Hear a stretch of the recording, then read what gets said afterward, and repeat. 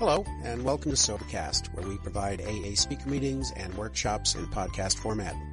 We're an ad-free podcast, and if you enjoy listening, please help us be self-supporting by visiting Sobercast.com, look for the donate link, and drop $1 or $2 into our virtual basket. We hope you enjoy the podcast. Have a great day. Hi everyone, and thank you, Gordon, for inviting me. My name is Tuya. I'm a recovered alcoholic. Grateful to be here, and it's an honour and a privilege to be invited to come and share here at this meeting, and it's an honour and a privilege to be anywhere. I'm grateful to be alive, to be sober, and I owe that to Alcoholics Anonymous. I'm here in Perth, Western Australia, and my sobriety date is the 26th of March, 1994. Such is the power of this program. And my home group is the Rockingham People's Group. I'm a regular attendee at our Sunday night Steps and Traditions meeting.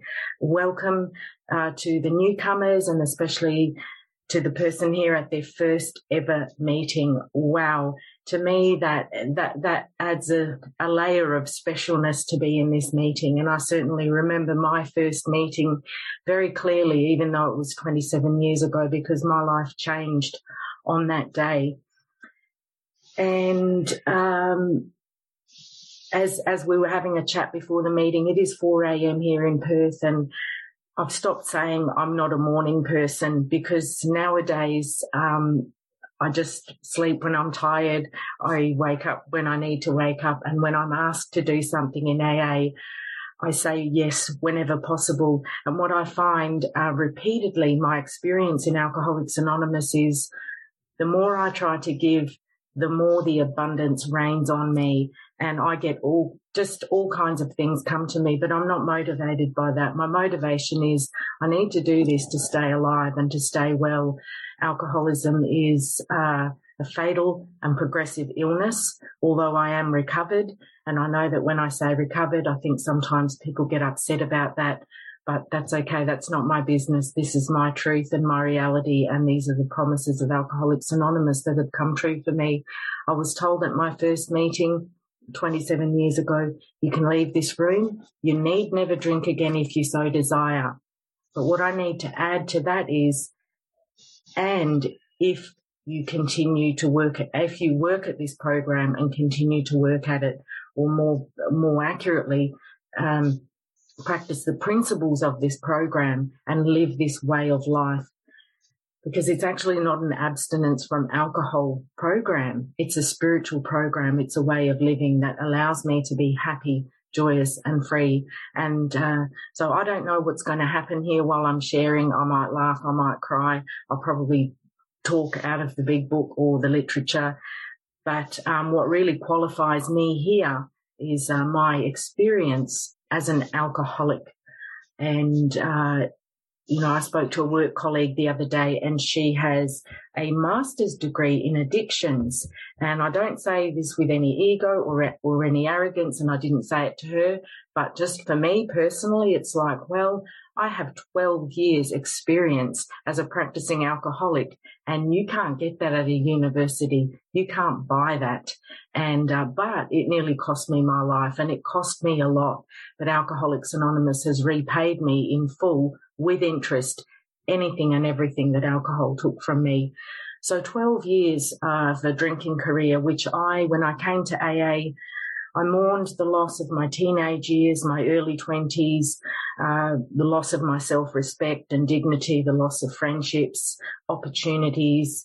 My other drug use, I feared, had maybe caused me some brain damage or something. I was, quite worried about my functioning when I came to Alcoholics Anonymous. And so I felt a lot of grief, sadness, self-pity. I never would have imagined using that word to describe myself, of being in self-pity, because I felt justified at my victim stance. And again, victim stance is not something I would have used, or victimhood, because I had a terrible childhood. And if you'd been through what I'd been through, you would drink too, and you'd be angry and sad too. And that's not to minimize terrible things that happen to people, but there comes a time as a grown-up, as an adult, when I do need to get over it and get on with my life and stop blaming my parents. And so Alcoholics Anonymous has allowed me to not just be free from alcohol, but to grow up And that was something I balked at in the beginning.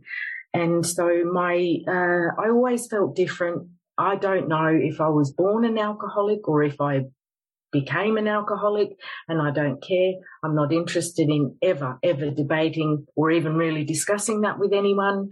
And that's a beautiful thing for me. All I need to do is look at that 12 years of experience, look at the facts of my case, which is that 12 years drinking. And so I felt different. Was it because I was a migrant? I was born in Finland, came out to Australia. Was it because I grew up with alcoholism and violence in my home? Was it this? Was it that? I don't know. I just felt different. And when I first drank alcohol, somewhere around the age of 14, I remember getting drunk, and my brother had said to me, "I'm never going to drink. Promise you're never going to drink as well." And I refused that kind of promise. Even as a child, I thought, no, because I saw the fun that people had when they were drinking, and I wanted that. They seemed to have a release and freedom from care and boredom and worry. I wanted that. There was something about that. But I didn't want the other stuff, the police, the ambulances, the fights, the screaming and yelling and the problems. I didn't want that. So it's like, I'm going to drink, but I'm not going to do that.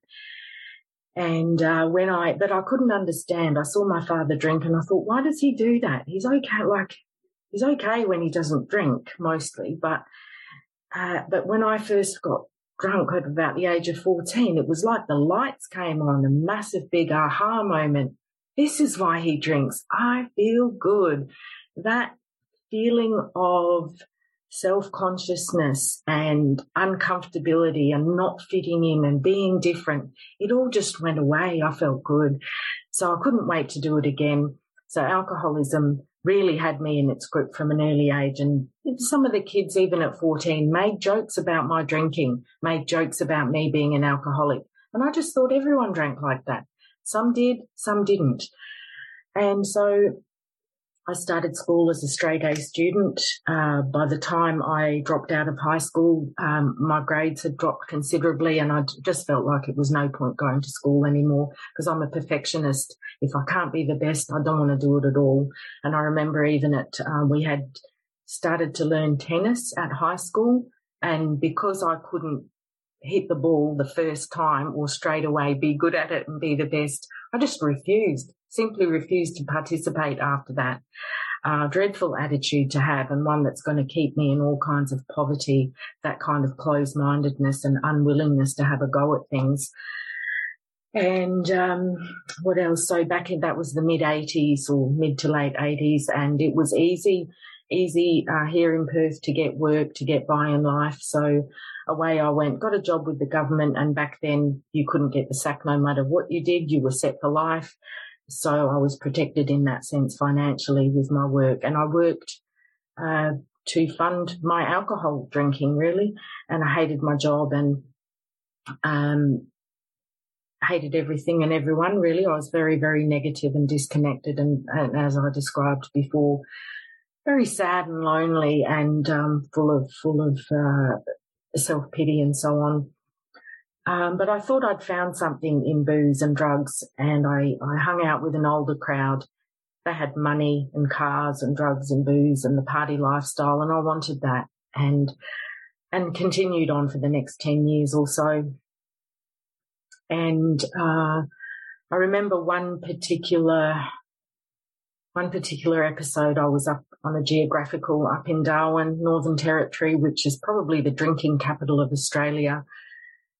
And I was about 19, and we'd been going to a party, and my first question is, how much alcohol are they going to have there? Is it BYO? Is the alcohol provided? And they said, there's going to be punch there. Immediately I thought, there's not going to be enough. It's not going to be strong enough. The people just don't know how to provide alcohol. So I bought a great big bottle of gin and thought, I better take this with me because I'm going to need this. And so I drank some of the punch. I drank the gin, didn't want to share the gin with anyone. And the next morning we were living in a caravan park at the time. I came to in a caravan. Some people were kind of standing over me, looking at me, worried. I think they wondered whether I was going to wake up or not. I saw the bottle of gin, a 750ml bottle of gin with a tiny bit left in the bottom.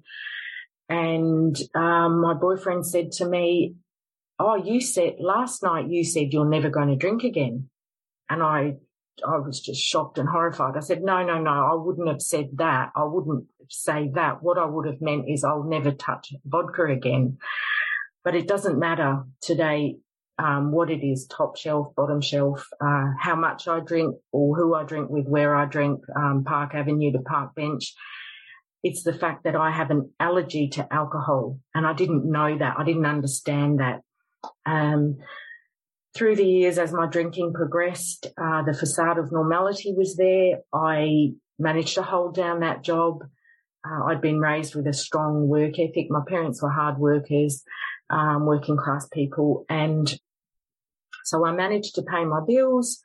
The facade of normality was there, but inside I was dying, and I didn't know I was dying from alcoholism. So much I know today only as a result of being a member of Alcoholics Anonymous and finding out what was wrong with me, because towards the end of my drinking, the question went around and round in my mind constantly, what's wrong with me? What's wrong with me? And I had this terrible fear, this gnawing feeling inside that there's something wrong with me, and it was really frightening. And so, and I remember another time trying to control my drinking. I had lost my driver's license at one point. There was a couple of other charges. It was an ugly scene, resisting arrest, assault. Today I don't have any fear or shame or embarrassment about this. It was 30 years ago. It's a long time, and these things have not prevented me ever from achieving or doing anything else in life. And in fact, God will use these things as assets. God will use all of my past as a way to help others. That 12-year drinking career to date is my greatest asset. It's none of the material stuff or the education or anything that's been given to me as a result of being a sober member of Alcoholics Anonymous and putting in work, having a go at things. AA has taught me you can do anything, just try. One day at a time, you can do anything. And so I remember I'd been in trouble with the law, a lot of shame and embarrassment and doing and saying things, guilt, shame and remorse, waking up the next morning after a binge, what happened, sometimes remembering bits and pieces of the night before in patches as I went in and out of a blackout, remembering some things I wish I didn't remember, having memory blanks of not knowing what happened, how did I get home, all these kind of things. And I remember just trying to think of one or two examples, I guess, to show my powerlessness, because step one admitted we were powerless over alcohol. So step one, this is a we program. There's a fellowship here. I can't, we can. I can't do it alone. I need a higher power. I need a fellowship. I need an instruction manual, which is our big book of Alcoholics Anonymous. So we admitted we were powerless over alcohol, that our lives had become unmanageable. And I couldn't imagine that I was powerless. I didn't know anything about these words like powerlessness or anything. I just thought I need to control it. Of course, I need to, I knew that any more than 2 standard drinks could be a risk to your health. So I thought you can have 2 drinks. So I went to a party, had 2 drinks with me, 2 cans. It's probably more than 2 standard drinks, actually, these cans of mixed drinks. But what I noticed in myself was that my mind was obsessed constantly. I was halfway through the first can. I've still got 1.5 cans left, and I was just kind of keeping it together. And I couldn't enjoy myself. I couldn't dance. I couldn't really converse with people. I couldn't do anything. All I could think about is, okay, now I've finished the first can. I've still got 1 can left. That's a prison. That's really a prison to be in. That's a total lack of freedom. And so that mental obsession with drinking, I have to drink. I'm never not going to drink because I have to. I need it. And so I thought.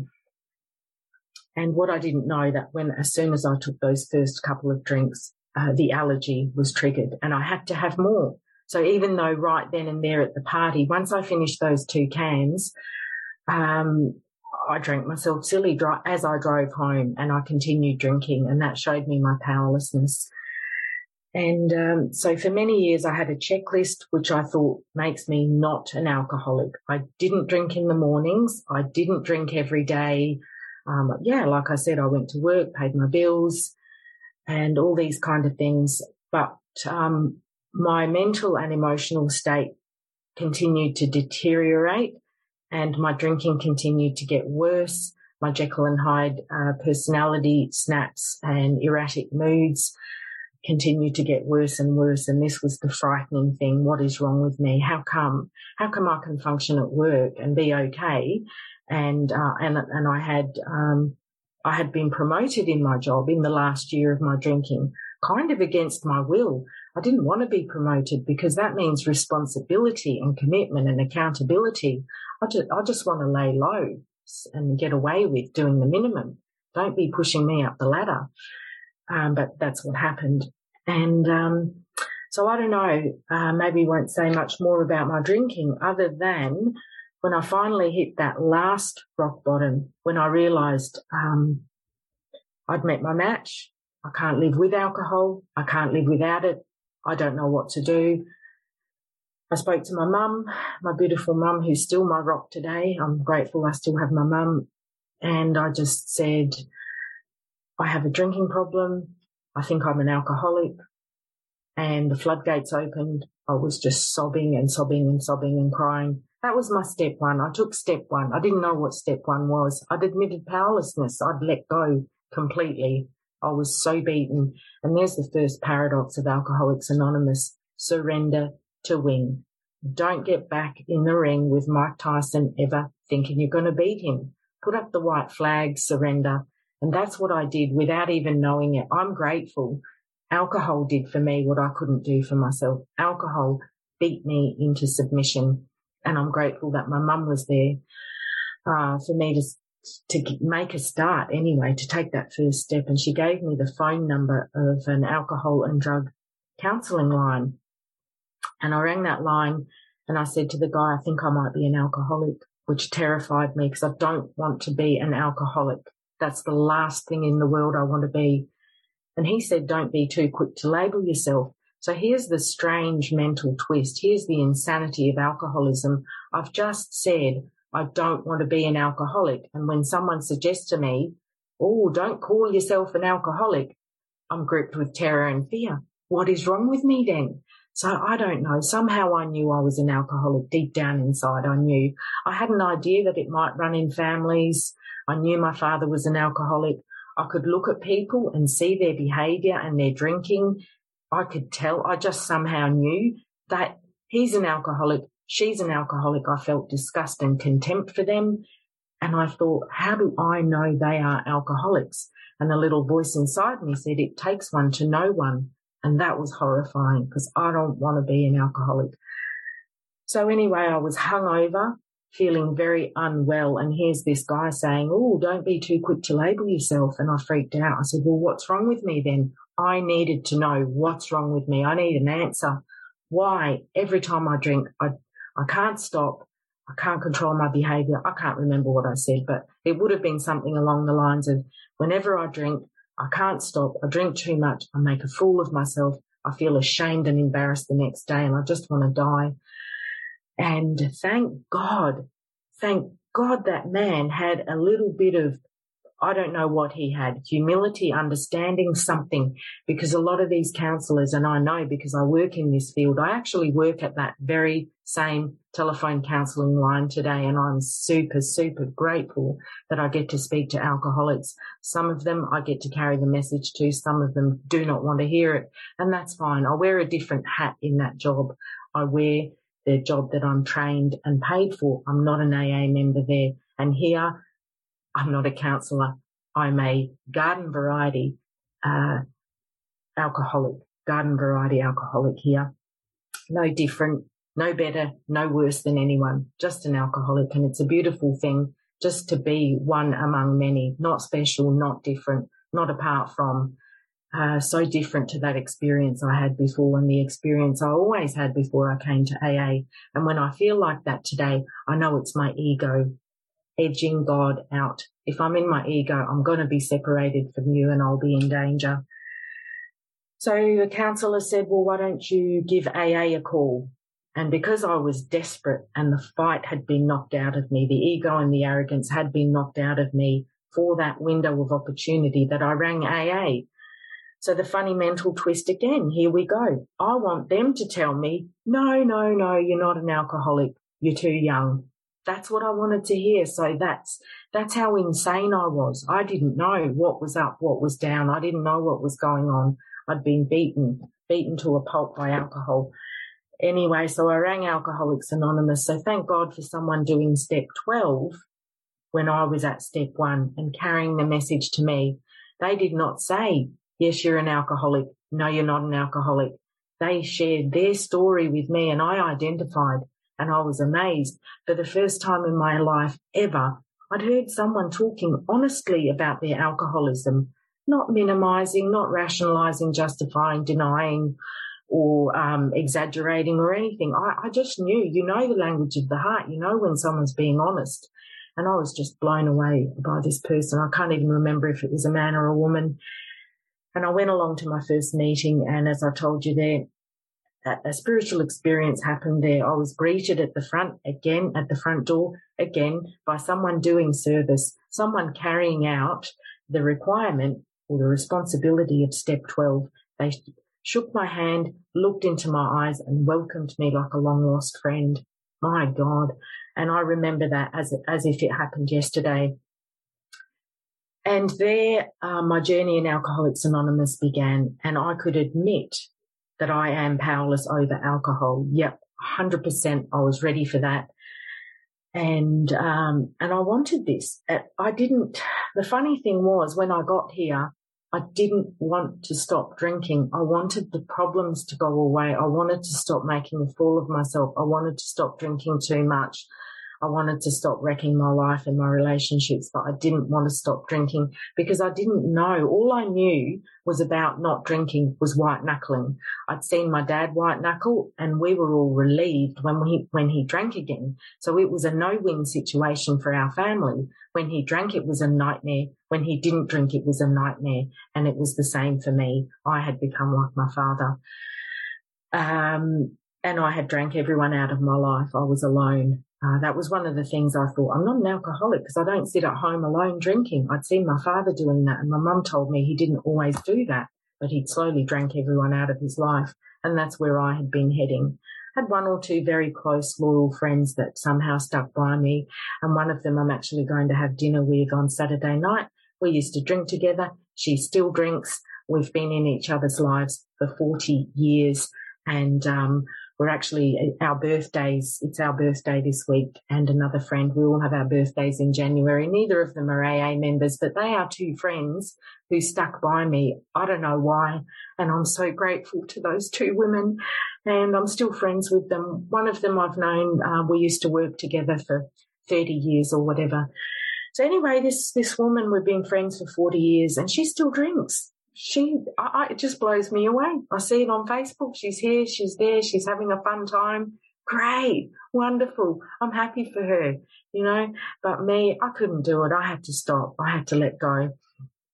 And sorry, I've gone off track a little bit. Anyway, so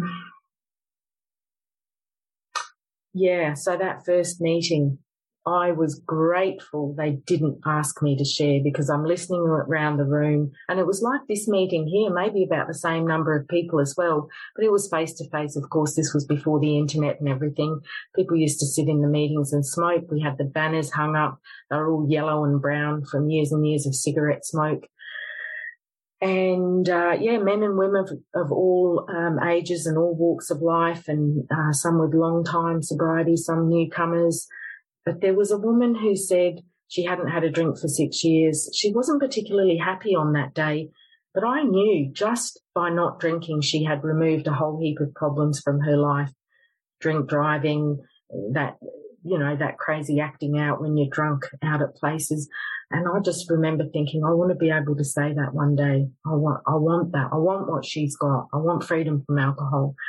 And I found out here, there, like I said right at the beginning, there's so much more than that on offer here. And there has to be, because step 1 tells me I am powerless over alcohol, and it's all the same idea. For many years, I didn't understand that our lives had become unmanageable. I didn't understand what that meant.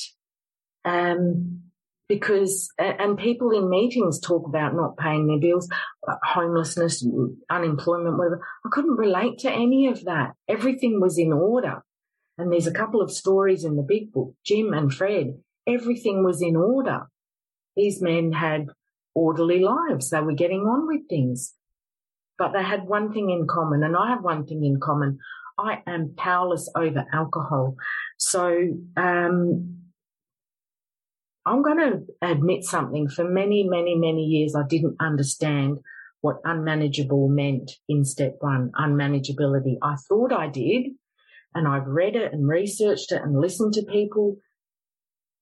I think for the first time ever, just tonight, it's finally clicked with me what it is. And there's an AA member. He's from the UK. He's 27 years sober like myself, and he writes a blog, and I love reading his insights and shares. The way he explained it is, this is not a 2-part step. This is all about powerlessness, and hopefully I can explain it so that it makes sense to you, because it finally makes sense to me.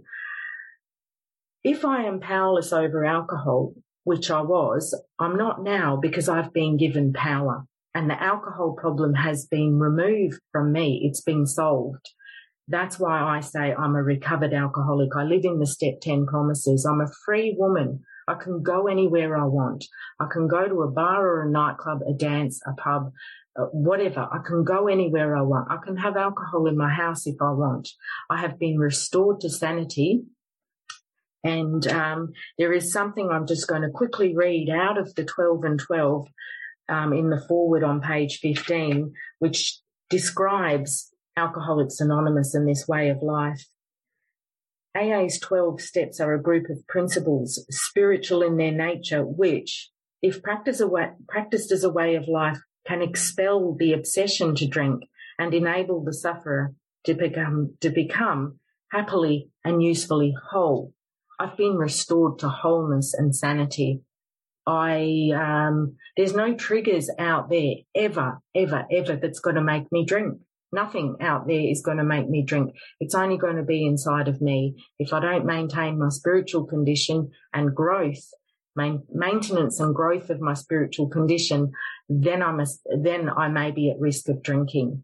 If I'm not practicing this way of life, I put myself at risk of drinking, and those things that are my enemies, selfishness, self-seeking, dishonesty, resentment, anger, fear, jealousy, frustration, and my own particular defects, self-righteousness, judging, criticizing, jumping up on my soapbox, whatever that is, self-righteousness, they are the things that are going to make me drink. And so powerlessness, I need a power. I have a power greater than myself, and that is where step 2 came in. A power greater than myself has restored me to sanity through the process of these steps. And that word sanity in step 2, again, I thought that was, these crazy things that people do when they're drunk. A lot of people do silly things when they're drunk. That's just what happens. But the insanity is that I would ever drink again after what happened last time, after what happened the last 100 times or 99 times that I drank. My mind will go to that one time back in 1991 when I only had 2 drinks and went home and nothing bad happened. My sick mind will cling to that and deny that I'm an alcoholic. And so if I'm powerless, so even though I could manage my life externally, go to work, pay my bills, whatever else I managed to do, I was powerless over alcohol. I was going to drink no matter what. I just didn't know when. And once I drank, because I could stay off it a week, 2, 3 weeks, but the time always came when I drank again.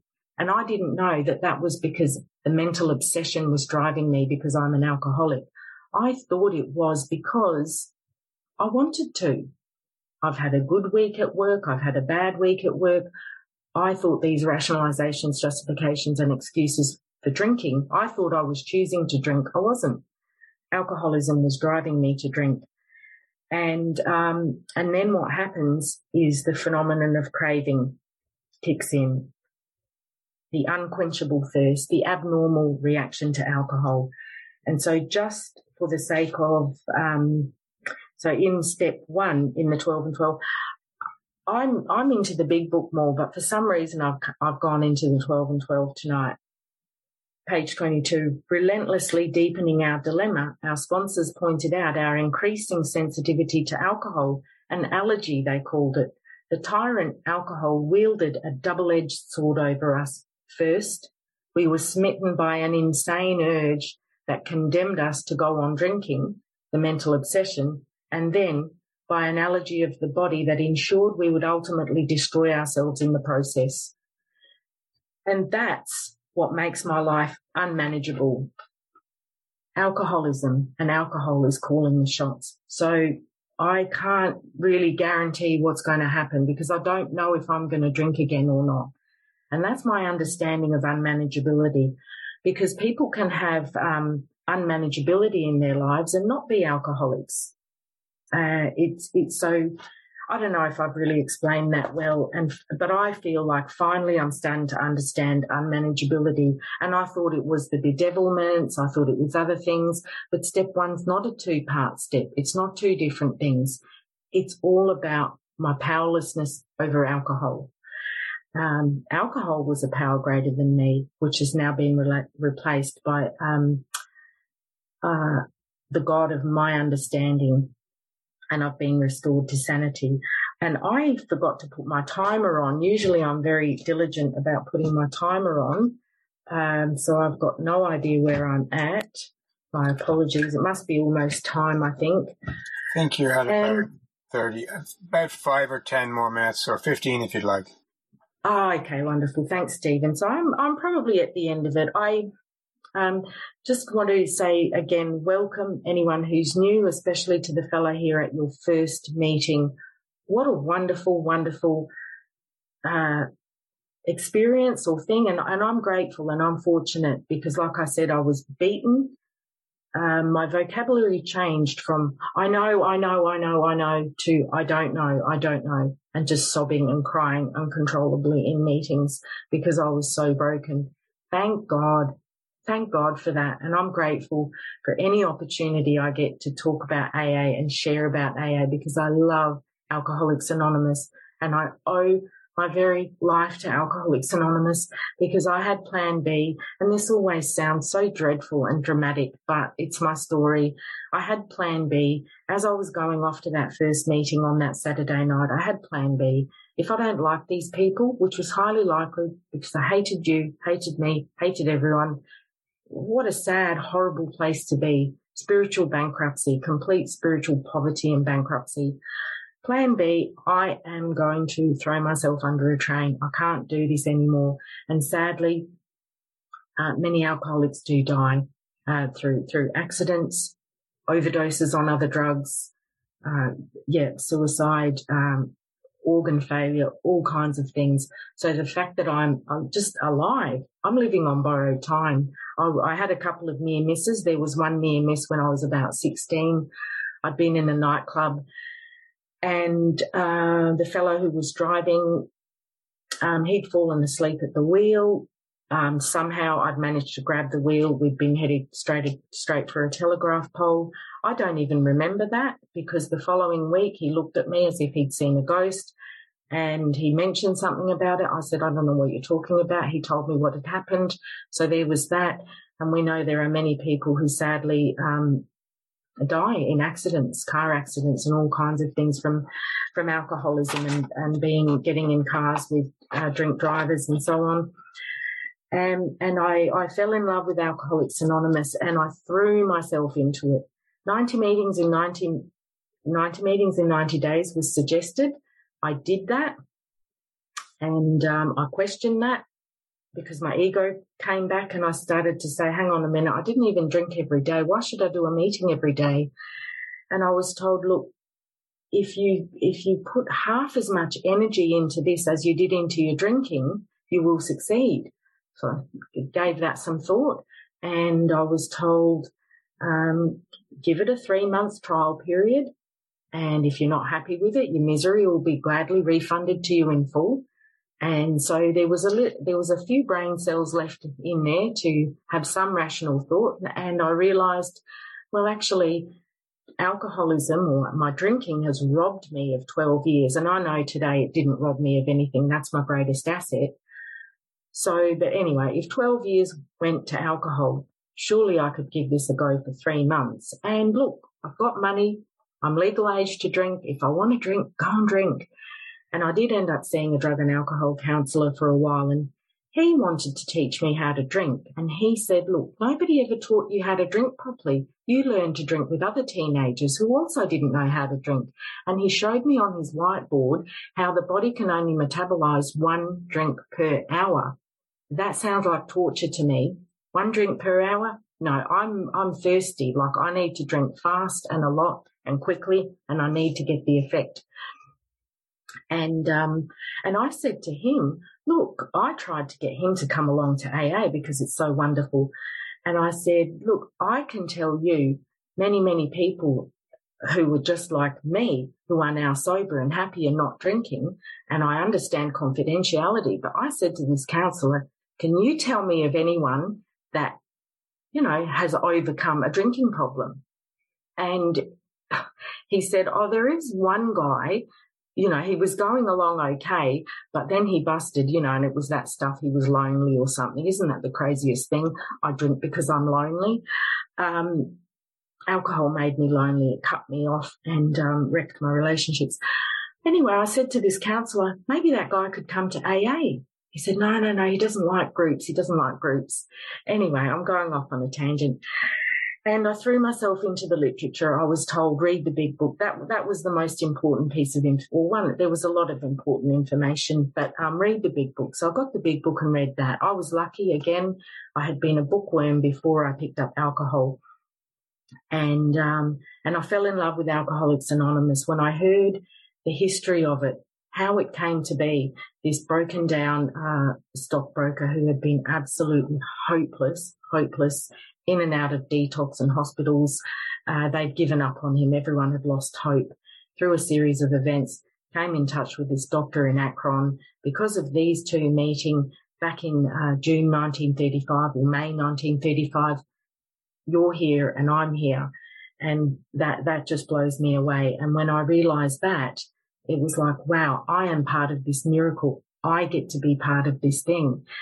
And like Dr. Bob said, when you take these principles or these steps and traditions, I don't know exactly how to quote it, but simmered down, this can be summarized in 2 words: love and service. So if I get confused, if I start to think I don't understand it, it's all too confusing, it's all too much, he said this, she said that, I just need to remember it's about love and service. And if I try to walk in love and in service on a daily basis in my life, then that's a good start. So even though sometimes I think I'm going to be lost for words, there are times when I talk the same way I drank.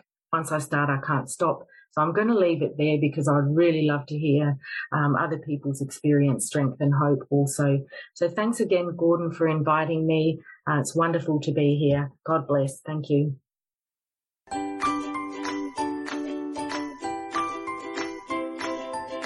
Thanks for listening. I hope you enjoyed the podcast. Sobercast is ad-free, and we'd like your help in order to keep it that way. So if you'd like to help us be self-supporting by pledging $1 or $2 a month, visit Sobercast.com and look for the donate links. Thank you very much.